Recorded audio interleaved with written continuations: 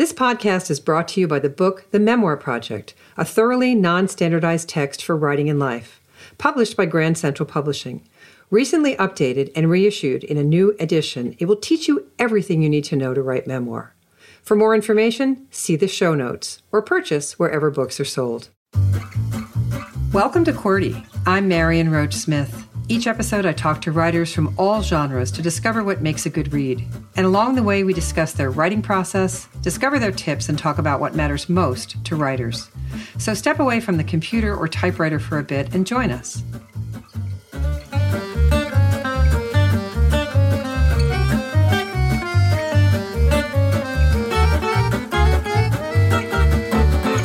Today, my guest is Drew Richard, American writer and investigative journalist who is also a literary translator. From 2011 to 2016, he covered Japan's African community for the Japan Times, where he also led a year-long investigation into what was supposed to be the world's safest nuclear plant. His writing has appeared in Counterpunch and in the New York Times, among other places. He is the author of the new book, Every Human Intention, Japan in the New Century, just out from Penguin Random House. Hi there, Drew. Hi, Marion. It's lovely to have you here, and my audience is writers, many of whom dream of going somewhere other than the country of their birth and living and writing about it. So let's talk about that and take this apart a bit. How did you first get to Japan, and what was the assignment? I first went to Japan to read and think about Japanese literature under the supervision of a writer named Ribi Hideo in Japanese, or in English, Hideo Levy. And as the name suggests, he's American. He's culturally Jewish from the Washington, D.C. area. But he's also the first Western author to write in Japanese, to write literary novels specifically in Japanese, and to win major awards, major literary awards for those novels. So he'd done something really distinct and unusual, and that accomplishment was what attracted me to Japan initially and attracted me to studying with him. I didn't know much about the country, and I wasn't very deeply invested in knowing more about it when I first went. But of course, when you have an opportunity like that and you're young, I had just left undergrad, you become invested very quickly. Sure. So from 2011 to 2016, as I said, you covered Japan's African community for the Japan Times. And this resulted in you publishing one of the longest print articles in the newspaper's 124-year history. It's quite an accomplishment, and one for which you should be deeply proud. But here's what set my mind reeling thinking about this. You're an outsider to both of those communities, the African and the Japanese. So for all the writers listening who would like to report on something outside themselves, let's talk about the advantages and disadvantages of being from elsewhere when you write. What are they, do you think? Without beginning and end, they certainly define almost every aspect of your experience when you're engaged in this kind of writing and research. And ideally, your place in the communities you're writing about and the nation where you live, if you're an expatriate, comes to feel pretty second nature and just as complicated and strange as your relationship with your own culture comes to feel. But when we're talking specifically about what I was doing, obviously the difference between being I know this is like a freighted word these days, but a very privileged outsider, that is an outsider who can sort of go where he wants and talk to whomever he'd like to talk to as an American in Japan, is really different from the experience one has as an American writing about a community of immigrants that's facing a lot of economic hardship and also faces a lot of ethnic discrimination. So those were very different experiences. And the ways that Japanese people who I was interested in knowing better or getting information from tended to push away and deflect my interest were really different from the ways that people in the Nigerian community did that, which is not to say that I spent all my time being deflected, but I think almost anybody who comes to those communities without a really profound personal, historical, or ethnic connection to them probably spends a good chunk of their time being pushed away and probably has a lot of vivid memories of trying to figure out how to integrate into those communities, not just successfully, but respectfully. Mm-hmm. Yeah, respectfully. Absolutely. Privilege, respect, all of these things really impact us as we have a look. And I think I'll give everybody a little reminder here. The 2011 Fukushima nuclear disaster was a nuclear accident at a power plant in Japan, primarily caused by an earthquake and a tsunami. It was the most severe nuclear accident since the Chernobyl disaster of 1986.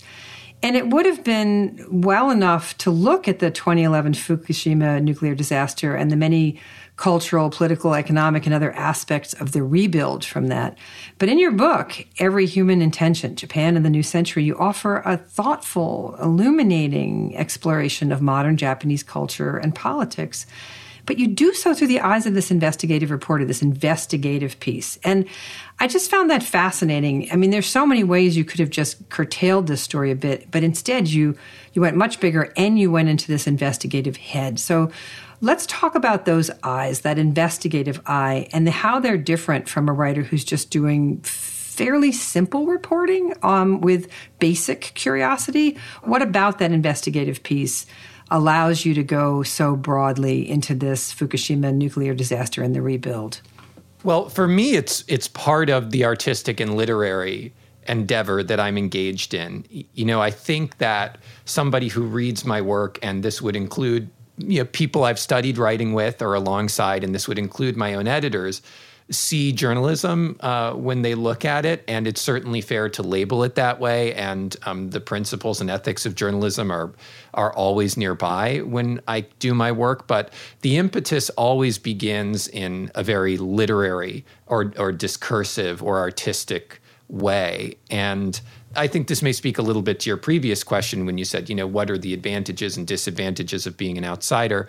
Well, I think the advantages, you're forced to be among people whose experiences are different from yours. And therefore, if you're a curious human being, very fascinating to you and very stimulating in a way that more familiar experiences may not be. So my interest in these subjects like nuclear energy, or the nuclear industry in particular in Japan, which I reported from for a long time, and the African community in Japan, specifically the West African or Nigerian community, they really just arise from happening to be in the vicinity of people who live in those communities and finding myself confused by their experiences and therefore really curious and fascinated. And for me, trying to be really forensically accurate and very thorough about the way that I write about them is a quality that's probably inherited from my mother, who was a poverty law attorney in Washington, D.C. when I was growing up. And in order for her to do her job effectively, she had to develop a very thorough understanding and a very deep set of sympathies for people who were living in neighborhoods that were not the neighborhoods she had lived in, and experiencing things that she didn't regularly experience. And if you leave anything out of that understanding, when you go into open court with it, you can't paint an effective or complete picture of reality. And I'm not advocating for people in the way that an attorney would be. However, I have the same set of concerns and fears about rendering a portrait of people other than myself, which wouldn't stand up to a really deeply forensic level of scrutiny. So the short answer would be, I can't figure out, or I have yet to figure out a way to make art or to write that isn't really hung up on these questions of verisimilitude and factual truth and determining what really took place in situations that have since become very controversial. It's so fascinating what your mother did and how and which part of that you imported. And it makes me want to know a little bit more about the act of looking, because it's so deeply subjective, and it was so generous of you to offer that sort of taxonomy, that inheritance. I mean, after all, we bring our own light to every experiment, which always makes us run the risk of only observing the things our own way. But if I had to characterize your view, I would say it's sympathetic, but it's not quite the right word. What more would you like to say about that light you shone on these worlds? I think the thing I really want to say right now, because you're talking to me at a particular moment, is that it would have been impossible to do it without the editor I worked with at Pantheon Books. And he's a very particular kind of editor, or unfortunately now it's more appropriate to say he was a very particular kind of editor because he passed away just a few days ago. And I'm not sure that there's any other editor, or has been recently any other editor, who would look at a book that is primarily literary in nature and say, you know what, there is room for these deeply forensic and at times very scientific, in the case of the nuclear industry and the risks that I explored in my reporting about the nuclear industry in my book, would say that there's room for this kind of discussion within a book that readers expect to encounter as narrative and as literary writing. So I was very fortunate to be supported in what is a very strange approach to writing, but definitely my approach and distinctly my approach to writing, by perhaps the last editor in New York who was really interested in books like that, because they frankly aren't commercial. Right. Yeah. Well, let's talk about that. I mean, let's give a little bit of background about where you go in this. Let's talk a little bit about your book structure. You present post-Fukushima Japan in 3 illustrative parts. You follow the members of Japan's Nigerian community who struggle with hostile immigration. And in Japan's northernmost city, you go door to door with the region's youngest census employee. And finally, you take us into the offices of energy executives and nuclear regulators as they fight to determine whether reactors are threatened by earthquake faults and if they'll be permitted to restart. You go all over these 3 different topics, and I was fascinated by that. You take on major contemporary issues of immigration, elder care, nuclear energy. How and when did you zero in on those topics as your topics of choice? And how helpful was that editor in saying, well, how about this, this, and this? Or did you pitch it as this, this, and this? Just talk to us about the process, because your inquiry, that person's complicity, created a very beautiful book, but I can't imagine it was easy. Well, it's really nice to be able to talk about these things in a way that is targeted at or directed at other writers, because I think they're probably the only demographic who would understand and appreciate the particular answer that I give to this type of question, which is every last topic I wrote about was selected by accident or as a matter of coincidence. I mean, I met the first people I came to know in Japan's Nigerian community entirely by accident, spontaneously on the street in Tokyo. I found myself in Japan's northernmost city, where there really is no serious political narrative, or any political narrative more serious, I should say, than population decline. And I also found myself investigating nuclear operations for the first time, or becoming familiar with them, again, entirely by accident through people I met in a social setting. And the truth is, I didn't make a concerted effort to build any kind of journalistic platform around these things. I did happen to do quite a bit of newspaper writing or newspaper journalism about the African community, and I did one major newspaper investigation about the nuclear industry, but I didn't perform any sort of regular reporting or daily news reporting on the nuclear industry at any point. And I certainly didn't do any reporting on population decline. They were things that interested me because they affected the lives of people I'd met and been curious about.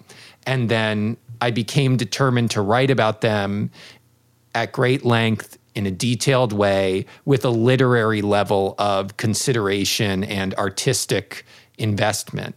And so the book, you know, for better or for worse, both commercially and artistically speaking, is almost the only representation of my interest in these subjects. And that they are deeply personal interests. In terms of the editor's role, I brought this to my editor as a complete project in terms of how I'd conceived it, or it's fair to say that I tried to sell it as a complete project and this editor was interested. And I think what's important to say to other writers about that is I was following a writer who'd gone before me and written another book about Japan that had done reasonably well commercially and that had won some important awards. And that I think a number of people, if they read it today, might think, I wonder if this book is commercial. But because it had done well when it was published, and because this editor had worked on that book, and because I was very self-consciously interested in doing a good job of the things that that book did, that editor was interested and was able to be supportive of the approach I was taking, even though it did range all over the place and even though it was challenging. And so there's a lot of value in A, knowing who you are, what kind of writer you are, and then B, figuring out what other books it makes your books really close to. Mm-hmm. And then I suppose the final piece, but this feels like a lot to ask of writers, is then to know which editors or other potential patrons of your work in the world are interested in those books that you consider yourself close to. And not just books that are very well known or well loved, but maybe books that had a really good shot and a really good run, but not everybody remembers or only a smaller group of people remember. Mm-hmm. Yeah, I frequently tell people to go to the bookstore, take a long time, go find some books that interest you, that are near to your interests or near to your topic, and see who they thank in the book. Literally that simple act of finding out who else has got that sort of vibration for this, who else in the publishing industry might have a vibration for this. Because as you said, this is a deeply personal take. I mean, along with the topics I mentioned, you're taking on migration, nostalgia for a lost homeland, xenophobia of those who move around the world, and all of those you took while being very far away from home. So I have to ask, what role did your own feelings about where you were and how far you were from where you were rooted? How did your own feelings inform the writing of this book? You must have had some homesickness, some longing. It can't all have been all adventure all the time. To the contrary, actually, I feel homesick for Tokyo right now as we're speaking to each other. I didn't have a particularly rooted upbringing to miss once I started to travel. I had a pretty strange and in some respects fairly difficult upbringing, and I left my parents' house when I was 16 years old and moved into a neighborhood in Washington, D.C. that was pretty mixed income, would be the nice way to say it, and commuted like 2 hours through Beltway traffic each way to get to the public school in the suburban town where I'd grown up. And, then I toured in punk bands after that for a little while before going to college. So by the time I came to Tokyo, I'd really not spent much time in one place during my adult life. And I think even to date, even though it's been a few years since I've been based full time in Japan, I don't think I've spent more time in any city as an adult than I have in Tokyo. So the process of learning those communities in Japan for me was actually the process of finding or adopting a home.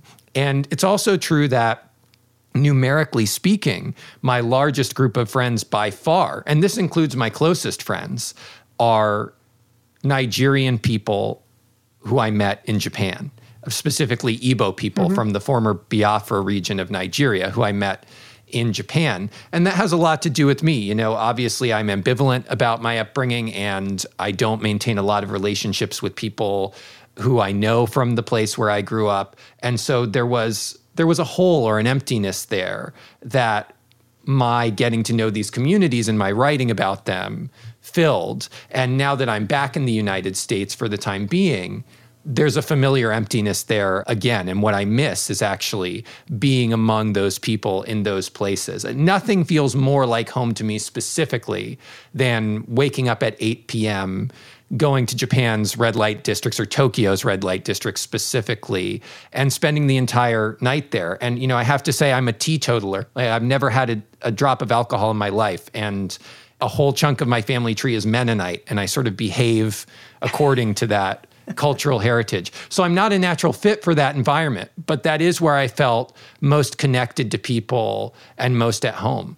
Wow. So this just answers a lot, or let's just say it makes my imagination spin into what I'm producing as answers to a lot of my questions about the skills you bring to the writing. So we've got a Mennonite background, a bit of a disjointed upbringing.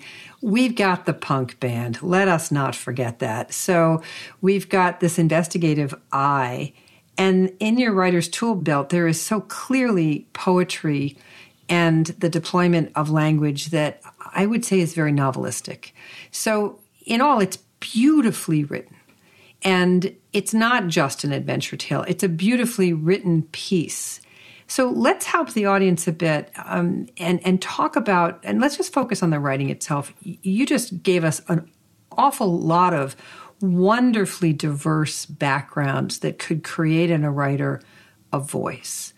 So I don't want to ask you what's the best training for someone who wants to write well. I want to ask you about how you annotate all the things we are to write well. That's a pretty wonderful background, but how do you bring them forward as you choose language?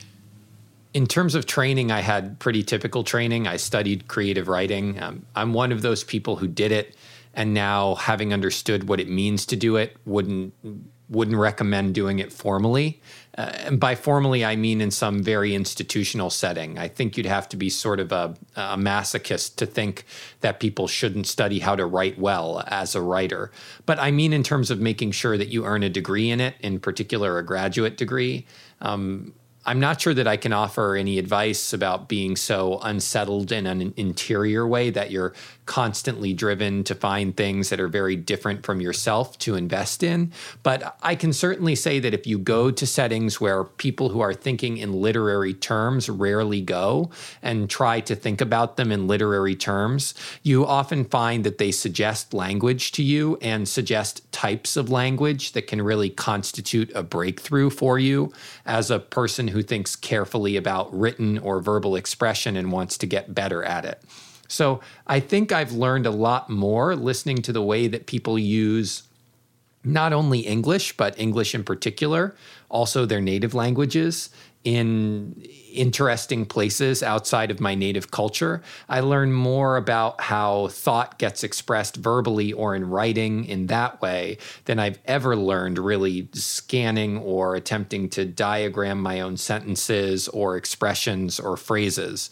So maybe my contribution to that discussion would be try to hear language that will be foreign to you in one way or another as often as possible, and try to think very carefully about how it can be so foreign to you and yet circumscribed within the same relatively small realm of expression, because there are only so many things we say as opposed to what we think, or so many things we write circumscribed within that relatively small realm of writing and verbal expression that every writer, particularly literary writers, is interested in.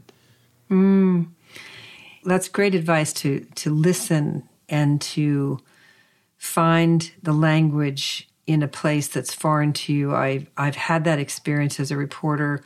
I stood in front of a wide open body at an autopsy for the first time years ago and found language that wasn't a bit biological. It was far more spiritual. It was very curious to me that I had sort of a near occasion to faith while I was looking into the body of a man who had been recently murdered.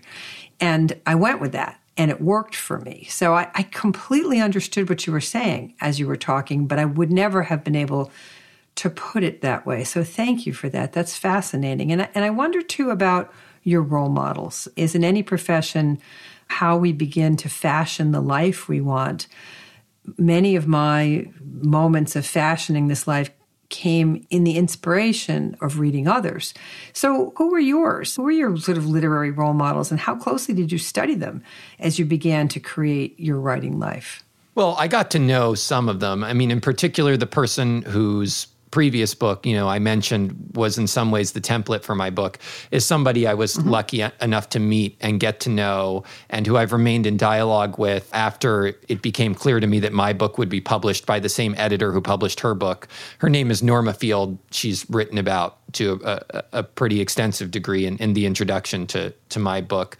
The writers who really inspire me are sort of obscure. There are exceptions. At one point in my life, I think I must have read All the King's Men like 800 Times by Robert Penn Warren, which you could see as a real problem and something to get over, depending on what you think of that book.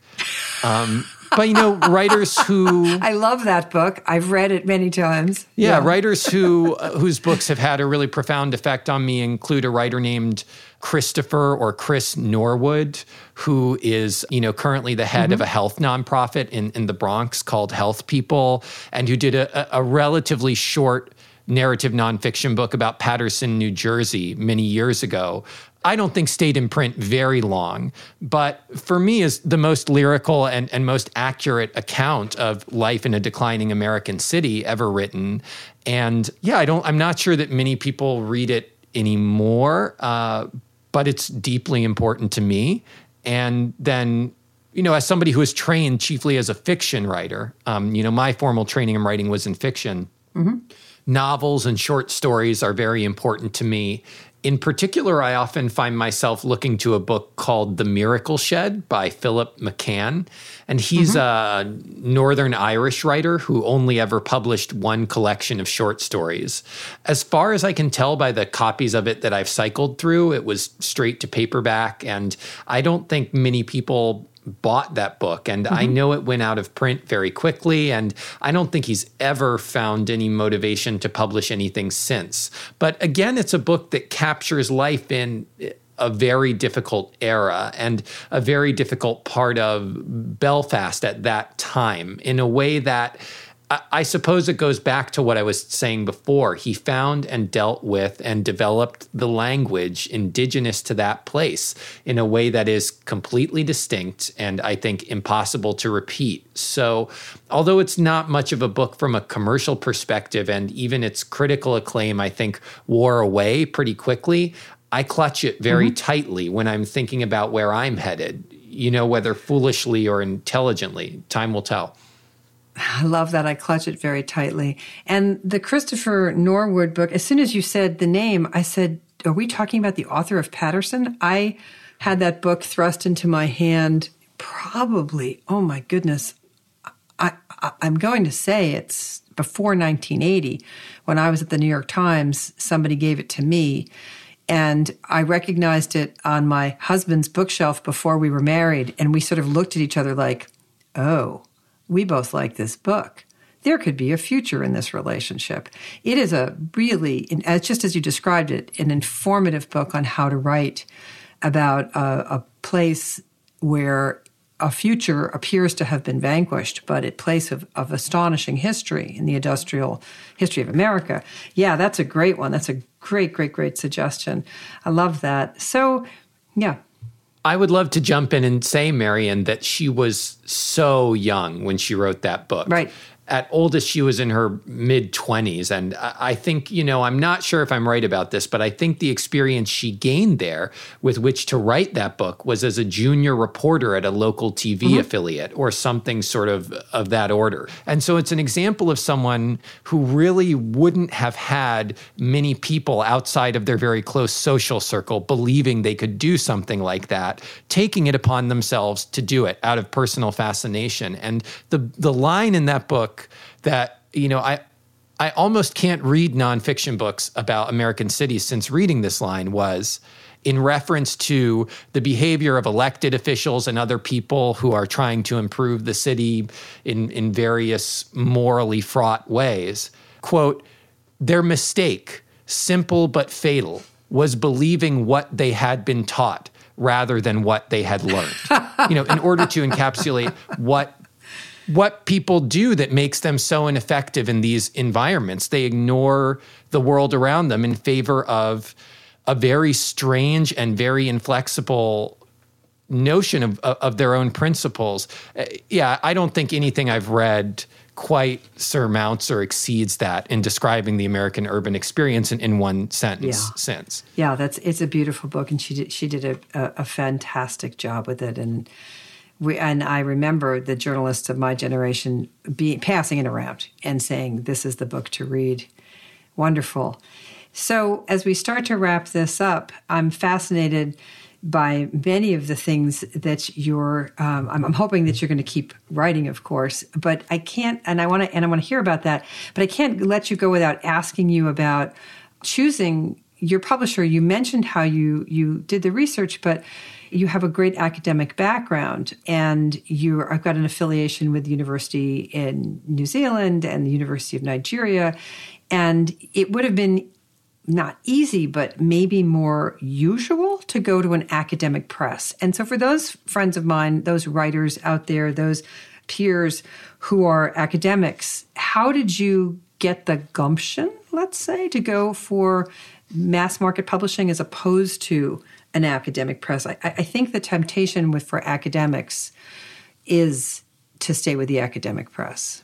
Well, maybe the simplest way to explain this is to say that I had an offer from an academic press who, in the genteel rules of publishing, I'm not allowed to name because I didn't publish with them. But, suffice to say that they're one of the two or three that sometimes compete with trade or independent publishers for audience. Yep. So one of the bigger ones.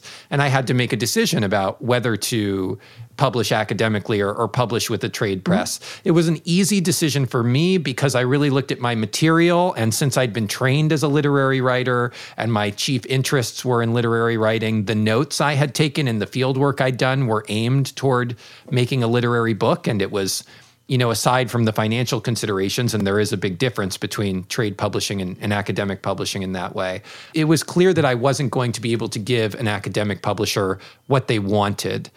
I think it's very, very, very difficult, not only when you go to publish, but also when you sit at your desk and you write, as someone who has some academic background, or let's just say someone who's interested in being rigorous enough to be read by experts without causing them to roll their eyes, but who also wants to tell a story and build metaphors, to straddle that boundary. I was very fortunate to have one offer from an independent press, one from an academic, and one from a trade press, which was a moment when I got to feel like I had successfully straddled that boundary.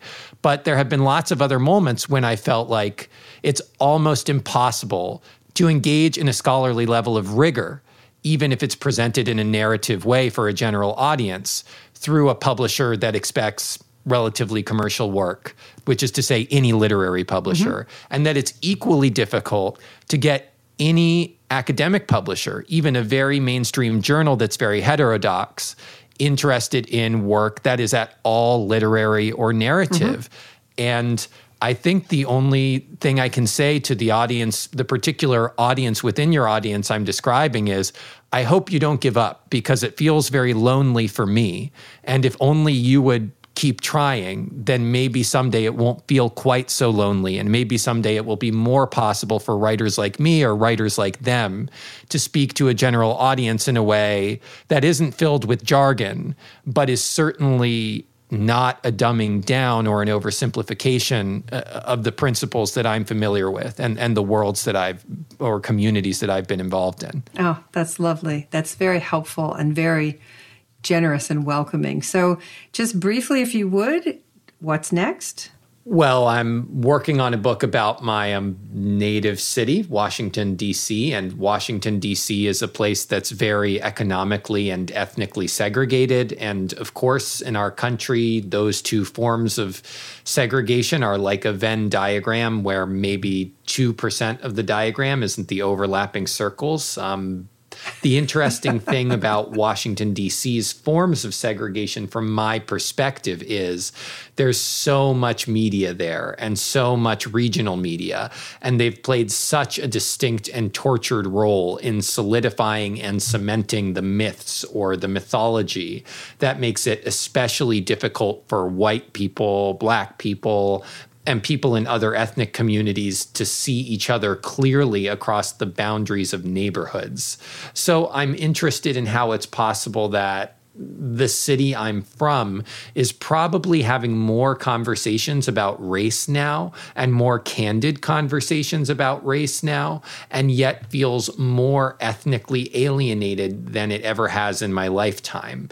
So I'll spend some time thinking about that, and I'll spend some time with people whose lives are affected by that. Well, thank you for doing that. And thank you for coming along today, Drew. I so appreciate this and so enjoyed talking to you.